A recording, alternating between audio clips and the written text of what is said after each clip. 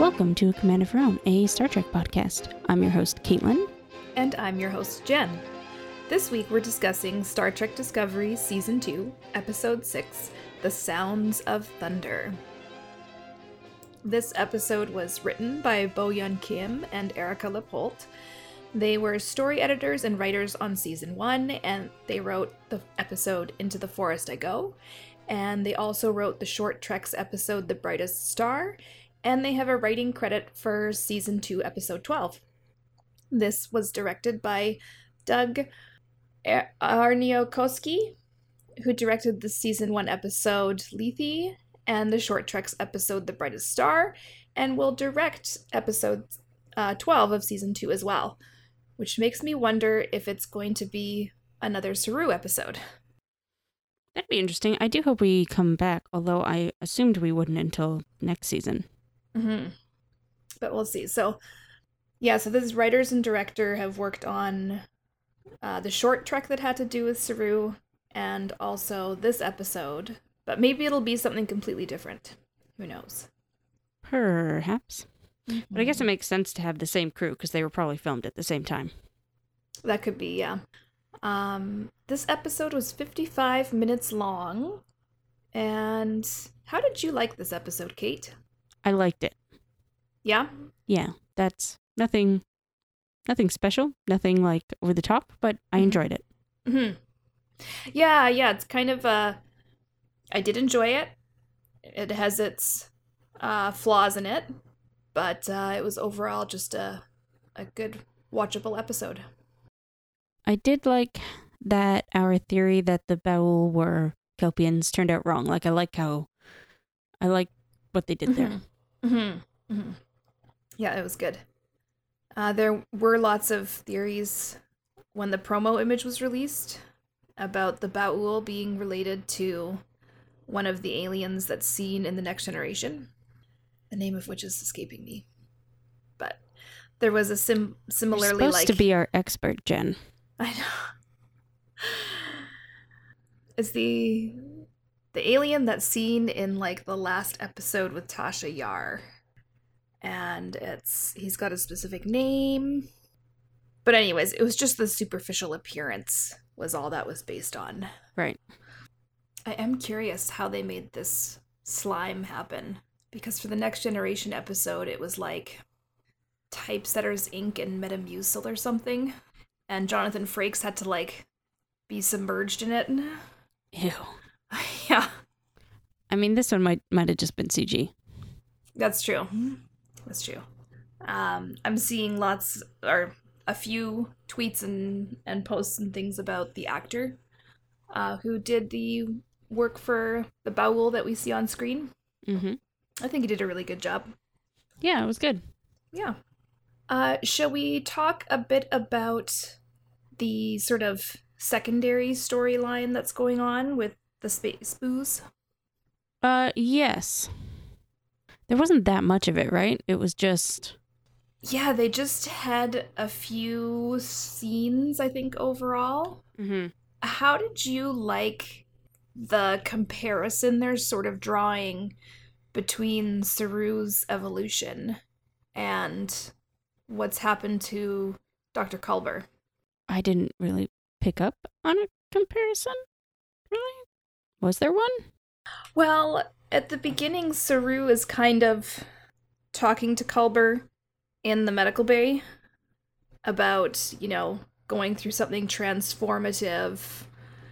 I think Saru is kind of maybe drawing on his experience to try and provide comfort for Culber. Oh, well, I don't think it worked. I think it's kind of a completely different thing. Also, when we were in the medical bay, all I really remember thinking is, I did not think Culber had muscles like that. They were intense. Well, they gave him back a pristine body, and I guess that means that the muscular toned form... Dude does not look like a doctor. I didn't know doctors had a body type, Cait. Well, he doesn't look like any doctor I've visited. Oh, okay. I guess that's fair. I actually took, I really didn't like Saru's comparison at the beginning. Mm-hmm. Because he specifically says, like, going through something transformative is, you know, you don't feel like you used to be, but maybe you feel like who you were meant to become. Yeah, this is probably why I just immediately forgot it, because I think Saru was doing his own thing and Culber has his own thing going on, and they just sort of happen to be in the same space. Yeah. Well, and it just reminded me of, like, again, the sort of thing that's evoked by people who are religious about things happen to people for a reason, and this is part of your destiny. And I think saying that to somebody who's just gone through, like, a violent and traumatic experience is kind of a shitty tactic designed to make the person who hasn't gone through the trauma feel better. Right. So I didn't really see that. I just think Saru is too wrapped up in his own thing right now to really be thinking about it from Culber's perspective. that's a fair in-character explanation for it, but I don't like the fact that the writers even had it in there. Like, I didn't mind everything based, like, him talking about going through a transformative experience, fine. But as soon as he added the, like, maybe it's about who you're meant to become, like saying to somebody who has had their neck broken and been brutally murdered that, yeah, that was just part of what you had to go through to become the person that you're meant to be. Just, Right. I see what you're saying. I just don't think of it the same way. Okay. Like, I genuinely think Saru was just wrapped up in his own stuff. And I even think the writers wrote it that way. Maybe Saru just shouldn't have been there at all because he was too wrapped up in his own stuff. But I don't think the writers were thinking that that was a good thing to say to Culber.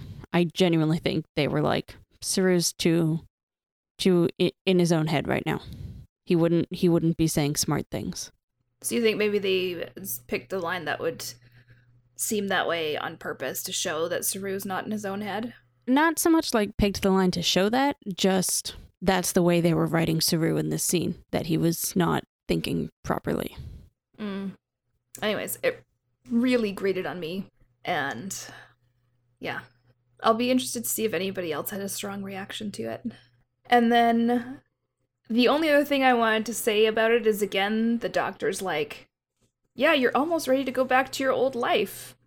Again, I read that as more like, we're not going to put you on active duty, but you seem fine. Right, you don't have to sit here in the medical bay. Yeah. Gotcha. I didn't think they were just going to be like, well, he's been dead for a while. His psyche's probably fucked up. I mean, Discovery does have a bad reputation where this is concerned about fucked up psyches. Yes. But I don't think they're going to just be like, well, you're head doctor again.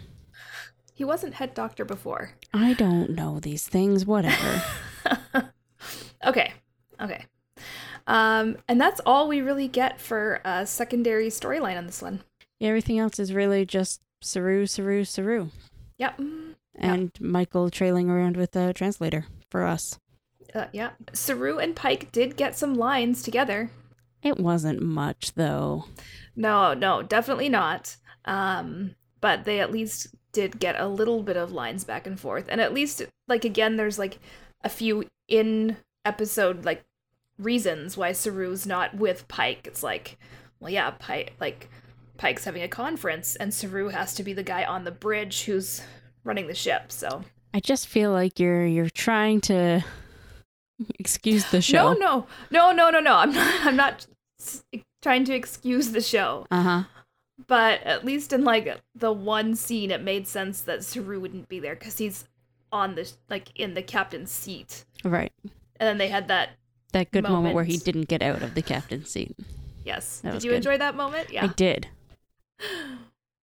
I loved a lot of the subtlety where it was just kind of like Pike giving him a look. Yeah, I thought it was good. Yeah, it's a good way of showing the differences that have happened in Saru without, like, banging them into our head. True. So, Ash is pointing out that the Red Angel might be causing the crisis events. Right. And so it might not be as benevolent as Pike and the Discovery seem to be assuming.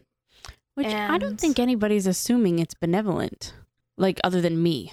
Right, and lots of other fans, I'm sure. Yeah, that's, like, I think that conversation only makes sense because the fans are assuming that. I honestly don't think so far we've seen anybody on the ship say, these Red Angels are great. Well, I think that Michael might have pointed out that the Red Angels seem to be bringing them to places so that they can help people. Yeah, but only in, like, an observation way. She's not saying, and that probably means they are good people. Right. You know, she was just noting what's been happening. Mm-hmm. So the pattern. I actually don't think that conversation makes any sense when you take the audience out of the context. Good point. And it's really just to sort of set up a bit of conflict between Ash and Pike, I think. Yeah, which I actually don't mind. Yeah, I kind of liked it. And I do think Ash would be somebody who is more paranoid about things than everybody else, considering everything that he's gone through. So that makes sense to me. Yeah, like you've been the person about whom conspiracy theories are correct. Yeah, exactly. So, yeah. So then they find a signal over Kaminar. Of course. Yes. They show up and decide to go down and talk to the village to see what they might know about things going on. So Burnham and Saru go down there, and we get to meet Sarana, Saru's sister. I wonder if everybody's named that way. If they have like a sibling pattern. Right. Yeah. That would piss me off. Well, maybe not if it was my culture, but if my parents had done that to me and my sister. Right. No, thank you. I know people who were named that way, and I would not have liked that. My mom already calls me Megan more than Caitlin, so... Oh, yeah. Having had that experience in my childhood and then starting to do that with my kids' names that are not alike, it's like, why would you add the extra difficulty of having them, like, rhyme and things like that? Anyway. Yep. So we find out a little bit about the Kelpian culture. We find out that Kelpians have no hunger or poverty. Which is sort of strange because, well, I mean, it's not strange. I'm just saying that the way I guess they're all just like little utopian villages, which means they work hard a lot. But if they don't really have like a money system and they don't let people be homeless, like, I don't know, it just seems like worldwide there's no poverty. It's like, are there weather variations that cause problems with food supply? Like, do they just...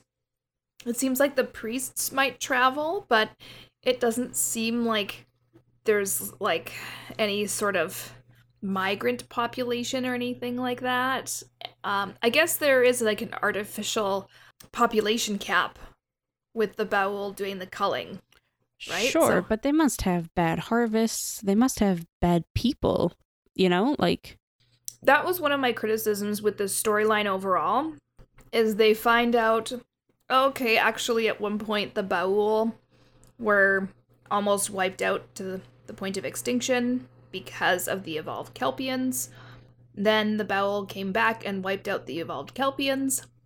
But now we're going to evolve the Kelpians again, and they're all just going to be peaceful and fine. Like... I didn't really have a problem with that because I thought it was more like they were at war before. You know, and that's how that'll end. Basically, the Baul won the war.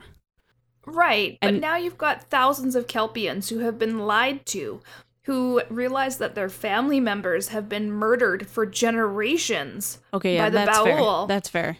And they're just going to be like, yeah, no, it's okay. I feel fine about this now. Right? Like... I do suspect that Pike is going to alert, like, some Federation people and be like, yeah, they're going to need help. Please come moderate this. Because they... But here we get into this thing of, like, Starfleet being the savior role. Kelpians and the Baul, neither of them are affiliated with Starfleet or the Federation at all. a Starfleet ship has just come into their territory, made a decision that has altered the balance of power, and then is gonna post a ship here to monitor things and make sure they behave. Like, this just strikes me as a little bit of, like, colonialism. Yeah. Do you disagree with what they did? Well, I don't disagree with the specific act. Like, I don't disagree with undoing the Bowel's oppression, but the fact that it was done in such a drastic manner. I think it would have been less drastic if they hadn't tried to murder everyone. Well, true. Stopping the genocide was important as well. But a big part of it will also be if Starfleet now self-appoints themselves as the watchers to make sure everything goes okay. I mean, it'll be one thing if the Bowel and the Kelpians come to some sort of agreement to have them there. But if Starfleet's just like, no, we're going to watch this and you guys are going to have to, like, if there's disagreements, like, moderate through us. I was envisioning it more like Starfleet was going to volunteer and be like, if you need us, let us know. But okay. I can see where you're coming from also. It is not great of them. But it also wouldn't be great if they came in, helped the Kelpians take back, and then just GTFO'd. Like it wasn't their problem. Well, that's true. Because, I mean, one of Michael's points about why this is okay to do is because the Bowels still have technological superiority. And so I'm like, yeah, what's to stop them from just, like, starting a technological war on the planet? Like, they already have these beacons that can, destroy villages. Well, I assume the pillars are dead now. Like, dead, okay. Yeah, like they weren't just stopped. I assumed that they were, like, deactivated or whatever. It would make sense for them to be, like, completely irreparable and things like that, but... And it doesn't seem like there's much of a Bowel presence left on the planet. Yeah, they were all, like, underwater, weren't they, or something? Didn't something rise from the water? Yeah, a building rose from the water. I assumed that was the Bowel. Wasn't it? Well, but is that the only thing they have on the whole planet? That one thing? Well, I just mean that maybe that's where they live, underwater. Oh, like in general. Huh, that would be an interesting thought. That hadn't occurred to me. I had just thought because they're spacefaring, that maybe they were, like, off living on spaceships and exploring other planets in the quadrant and things like that. Maybe.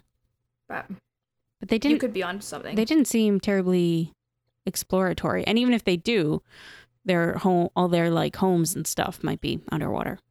They're certainly very drippy. Drippy, yeah. Yeah. What else should we discuss in the...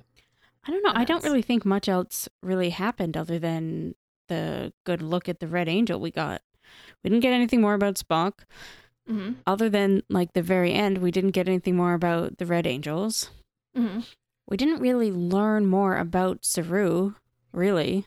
We see the spikes that form. Oh, that's true. His, like, weaponized head area. Mm-hmm. Mm-hmm. Yeah, I felt the bit at the end with some of the drones and things to be a bit, like, they keep having the chance to kill Saru and not killing Saru. It's like, he beams over there for the culling and then is, like, held prisoner a bunch so that they can talk some more. And then they send in a drone to, like, slowly kill him, but it's moving really slow. And yeah, I'm like, you have pillars that can just, like, zap and explode villages, like, just... They may not have, like, at first, they may not have wanted to kill Saru because he is a Starfleet officer. And that would incur the... Yeah, possibly. One of the things I did like about this episode is it established more of a timeline between when Saru was left the planet and now. Yeah, what was the timeline? I watched this a couple days ago. 18 years. Oh shit! I didn't. I guess that makes sense because Giorgio was just an officer. That's right. She was a lieutenant, and this also makes more sense to me as to, like, oh yeah, Saru has had a chance to learn a lot of stuff and go from, like, the village, and they explain a bit that he co-opted the Bowel technology, and then whose years? 18 what?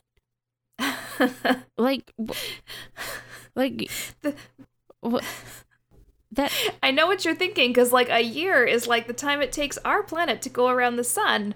But of course, we know that different planets travel around their stars at different lengths of time.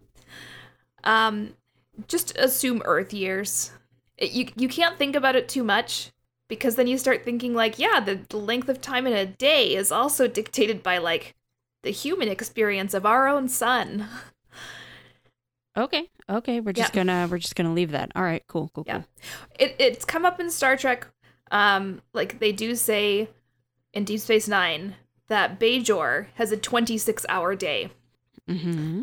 So the space station like adapts to that because they're like at Bajor. So, yeah.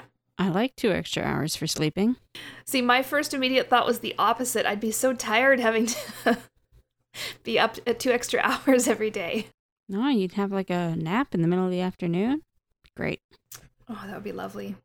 I was going to say the only other thing that I would say is that this episode undergoes a lot of decisions based on Saru, who is, clearly not thinking right. Pike is the only one who seems to have any reservations about it. Mm-hmm. And I think that while the decisions were necessary to save the people, they were perhaps still not made by the coolest of heads. But it was still an enjoyable episode. Yeah, and there was a time limit. Like, everybody was gonna die. Yeah, that is true. So they had to make quick decisions. Yes.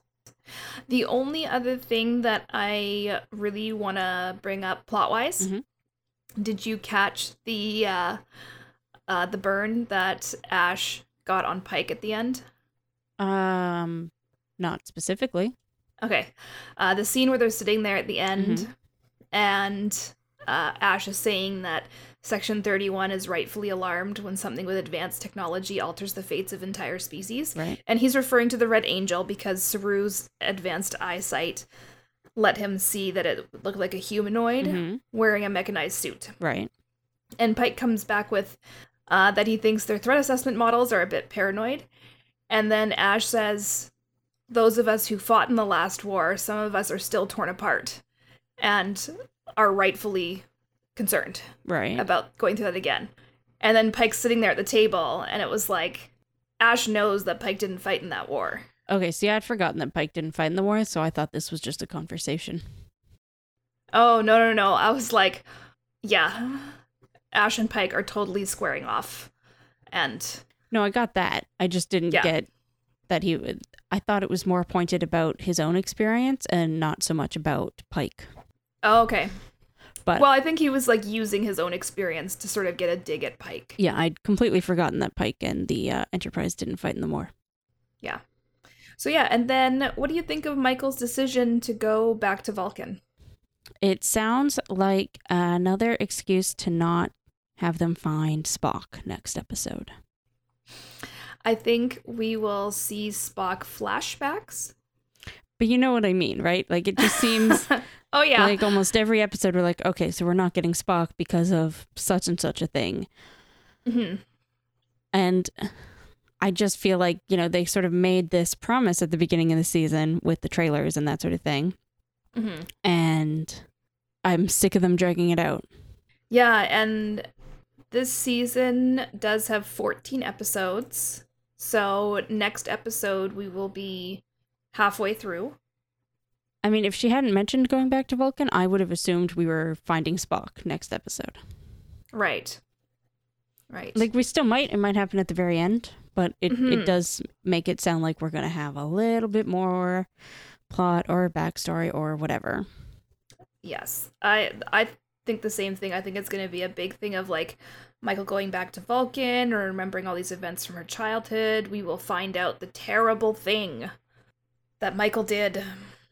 We might get some Amanda, possibly some Sarek, and then I think at the end Michael's gonna be like, I know where Spock is.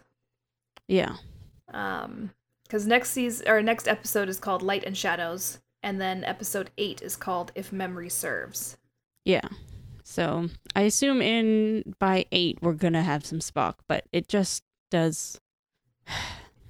I'm just done with all this. Like just give us the answers already. Right. Like next week it will have been 7 episodes. Like give us something. Yeah. I think we'll see more space booze getting on. I think that Stamets is going to realize that his husband is not like... I think it was confirmed that it is boyfriend. Is it boyfriend? Okay. I think somebody on, like, one of the writers or whatever confirmed that on Twitter. Right. Because Matthew, or maybe it wasn't Matthew, maybe it was somebody else. Somebody pointed it out to me after I had that dilemma. Oh, okay. Okay, but I think that, Stamets is going to realize that his boyfriend is not in the same space of, like, wanting to hug and kiss and make everything better. Right. I do hope that remains in the B story until we finally get somewhere with our overarching plot. I'm wondering if we might have a couple episodes where they bring it to more prominence so that they can delay Spock some more. Oh, for fuck's sake. But no. Yeah. No, I know. I'm not saying I want it. I honestly don't think they can, because we've got Light and Shadows, If Memory Serves, and then Project... Oh, I hate saying that word. Daedalus, whatever. And then an episode called The Red Angel. Right. So presumably by episode 10. Right. Well, maybe one of the next episodes will be more Culber Stamets. I would prefer if they remain B story until after 10. And then after that, they can have an episode. Okay. Well, let's see if the writers have catered to Cait's preference. I kind of almost wish there was a mid-season break in this one just to break stuff up, because I feel like that would have forced them to move the story along a little bit more than it has been. Because they wouldn't want to leave a mid-season break on nothing. Right. But then I'm also glad we don't have like 4 weeks of no episodes, so I don't know. Yeah. It's possible I'm just very impatient. I thought it was really cool that we did get to see Ariam doing something different. Right, yes. I thought of you. When she was... Yeah. Yeah. And there was a few really cool, like, shots this episode. Mm-hmm. One of them was that, like, close-up on Ariam's face as she is analyzing the data and looking for info on Kelpians. And Tilly has that cute line, by we, I really just meant Ariam. Yeah. I'm glad to see a return of good, awkward, funny Tilly. Although It's been like 2 episodes without Reno now, and I'm getting antsy. Just wanna throw that out there. I haven't checked the IMDb info for the future episodes to see if she's... I don't want to, because I don't want to know that it's going to be a no for a long time, I understand completely. And then back to a serious note, with this episode, somebody pointed out online that this episode could be seen as like an allegory for the situation of Israel and Palestine. I genuinely do not know enough about that situation to have any sort of comment or opinion. Okay. I think it could be seen that way for sure. And again, it's one of those situations in the world that is complicated with layers of history and violence and persecution on both sides. And so it's really hard to say, like, Star Trek presents the story in a way of, like, the Kelpians are being oppressed right now by the Baul. The Baul clearly have taken it too far. And so it's always a little more clearly what the action is that should move us forward. And it's good that they do that because, I mean, partly that's sort of what makes a satisfying story in a television context. Mm-hmm. But in real-world politics, it isn't always that cut and dry and easy to decide. And, but yeah, I thought it was an interesting thing to point out. And if any of our listeners would like to discuss it further, let us know. And we can, pick up a conversation about it. Yeah, if I try to add something to this conversation, I'll just stick my foot in it because I just don't know enough. Mm-hmm. So that's why I'm I'm not commenting at all. Right. And it's one of those things where I know just enough to know it's complicated, and I do know it's complicated. Yeah. I know enough of each of the sides to know that there's validity to each of the points. Thought I'd bring it up. Thought it was interesting. It is interesting. I kind of hope the writers weren't thinking that, at least not consciously. Right. Because I don't think any of those writers are from that part of the world and don't necessarily have intimate knowledge of what's happening over there. Star Trek has been used a lot to act as an allegory for comments on things happening in the world. So it's a very Star Trek thing of them to have done. If people want to discuss how well they think it was done, I am interested in hearing what you have to say. And the other thing I would be interested in hearing is if anybody had some thoughts on how this would apply to sort of indigenous representation. That's an interesting thought, just because both of those species are indigenous. Like both the Baul and the Kelpian. Yeah. And Star Trek has done some really, really bad storylines in its, 60, 75 years of doing stories. Mm-hmm. There's been some that have, mostly in the original series, but some as well in Next Generation. And I mean, we talked about the problematic elements of the character of Chakotay mm-hmm. in Voyager and how they didn't actually have a consultant who... Right, yeah. So when I was watching it, I was trying to look at it for, is this falling into a stereotype? Is this...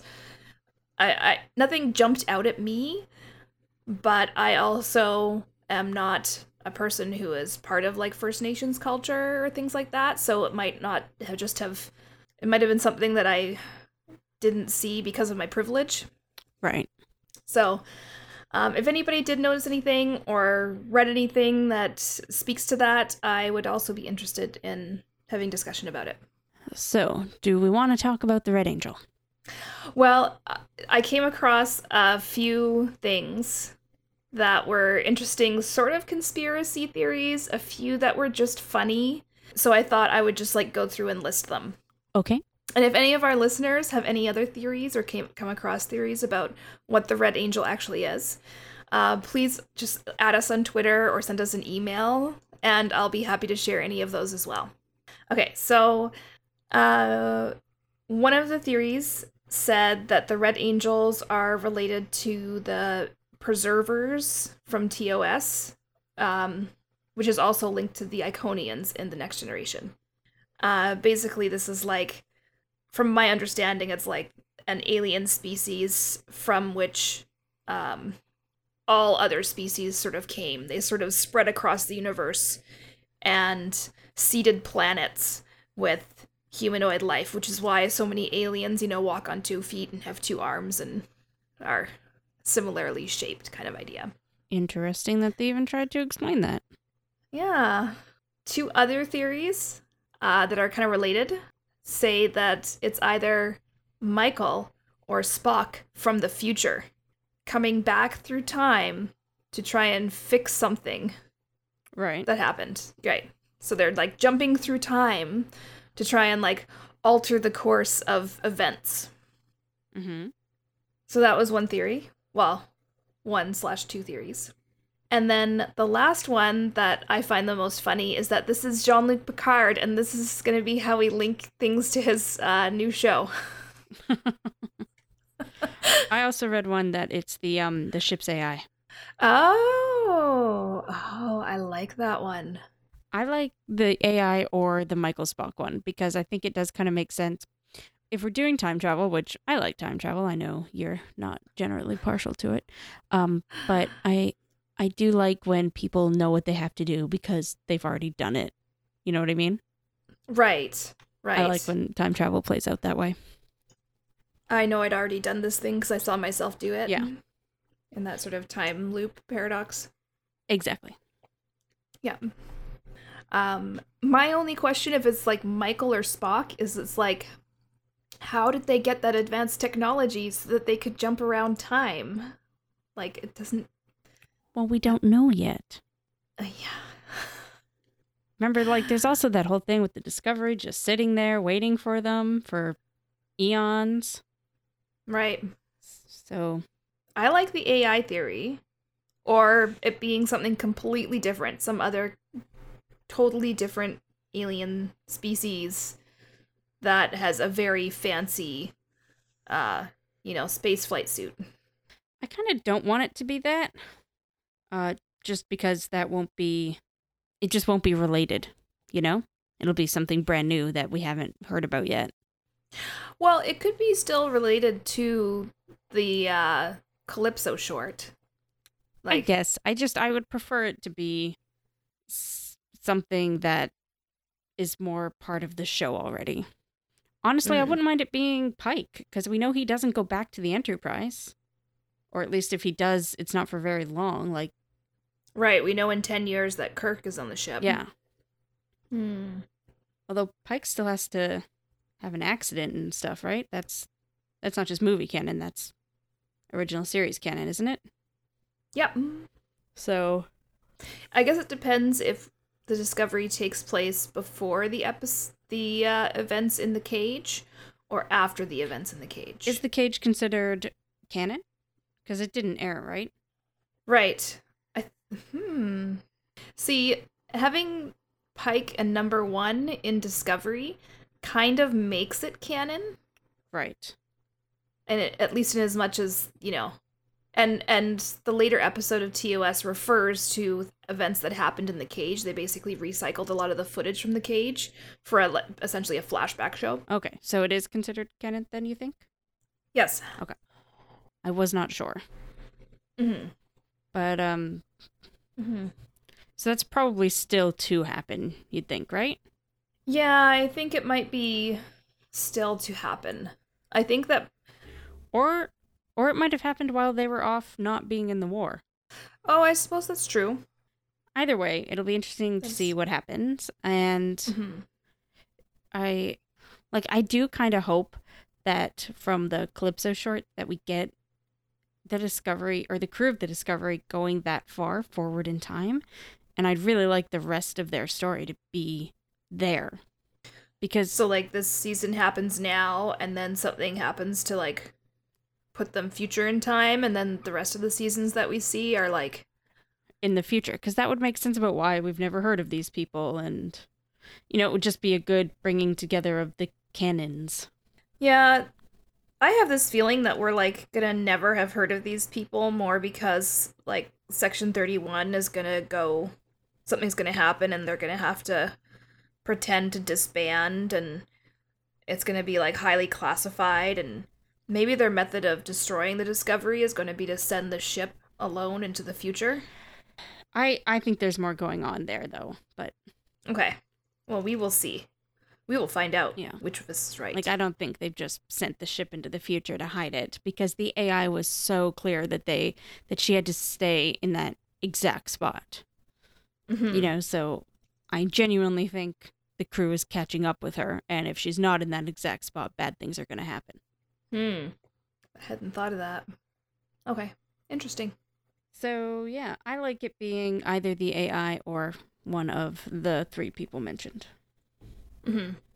Just because I feel like they have not set up it to be anything else. Right. I really liked that we got this bit of information because of Saru. I thought it was nice that way, and it wasn't just like, oh, Michael saw the angel again, and Michael saw the angel again and scanned it this time. And yeah, that's true. So, and it made sense because they have talked about Saru's eyes seeing more than us before. So yes, yeah. And it shows that it isn't necessarily just about Michael. Yeah. Yeah. And yeah. Well, I hope we get Spock next episode and also some answers. But I have my doubts. Yeah. Anyway, is there anything else we need to talk about this episode? I don't think so. Again, I mentioned that there's no Reno, which is a tragedy. And there's really only that one Tilly scene. Also a tragedy. That's pretty much it. Yeah. All right. Do you have anything to recommend this week? I did finish watching The Umbrella Academy, and that was really good. It's a Netflix series based on some graphic novels, and it's a really different look, I suppose. Well, it's fun, and it's very violent, and it has a really good soundtrack, and I like most of the characters. Some of them are douchebags. Right, yeah. Now, is it season 1 that's done of, like, on an ongoing show, or is it, like, done? No, it's a season 1. I hope. Okay. Because otherwise, fuck that ending.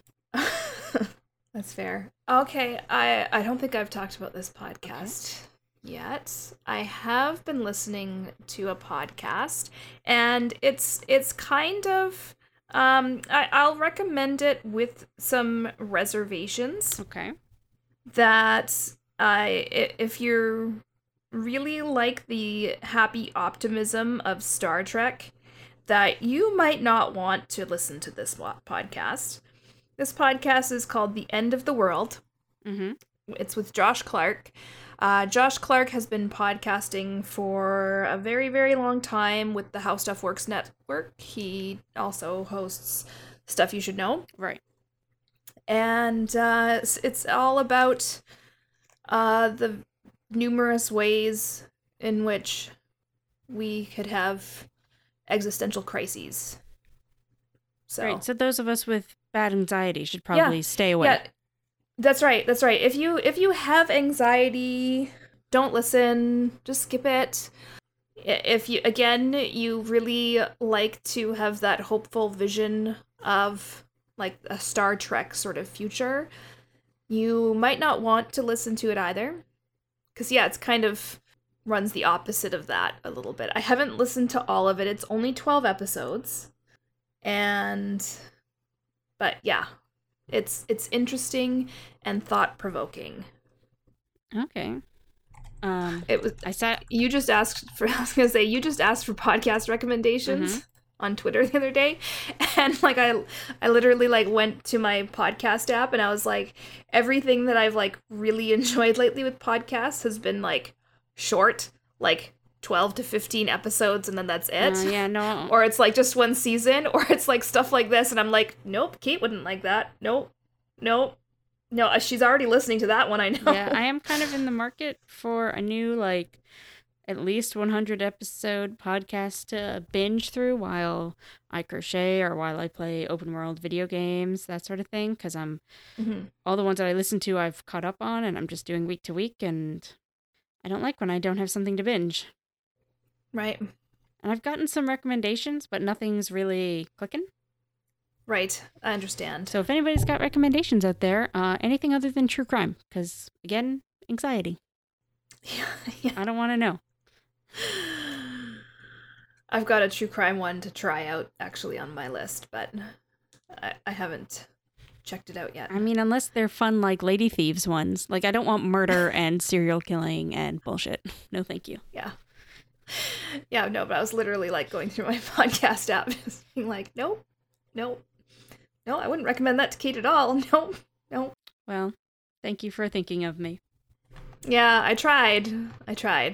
All right, so we will talk to everyone next week about episode 8? 7. Right, 7, Light and Shadows. Light and Shadows is next week. Thank you everyone for listening. If you have questions or comments you would like to share, you can email us at commandofherown@gmail.com. You can get in touch with us on Twitter, where we are at commandofherown. And this week you will probably see some of the screenshots I mentioned posted on our Twitter because I want to share them. And yeah, I guess that's it. All right, bye. Okay, bye.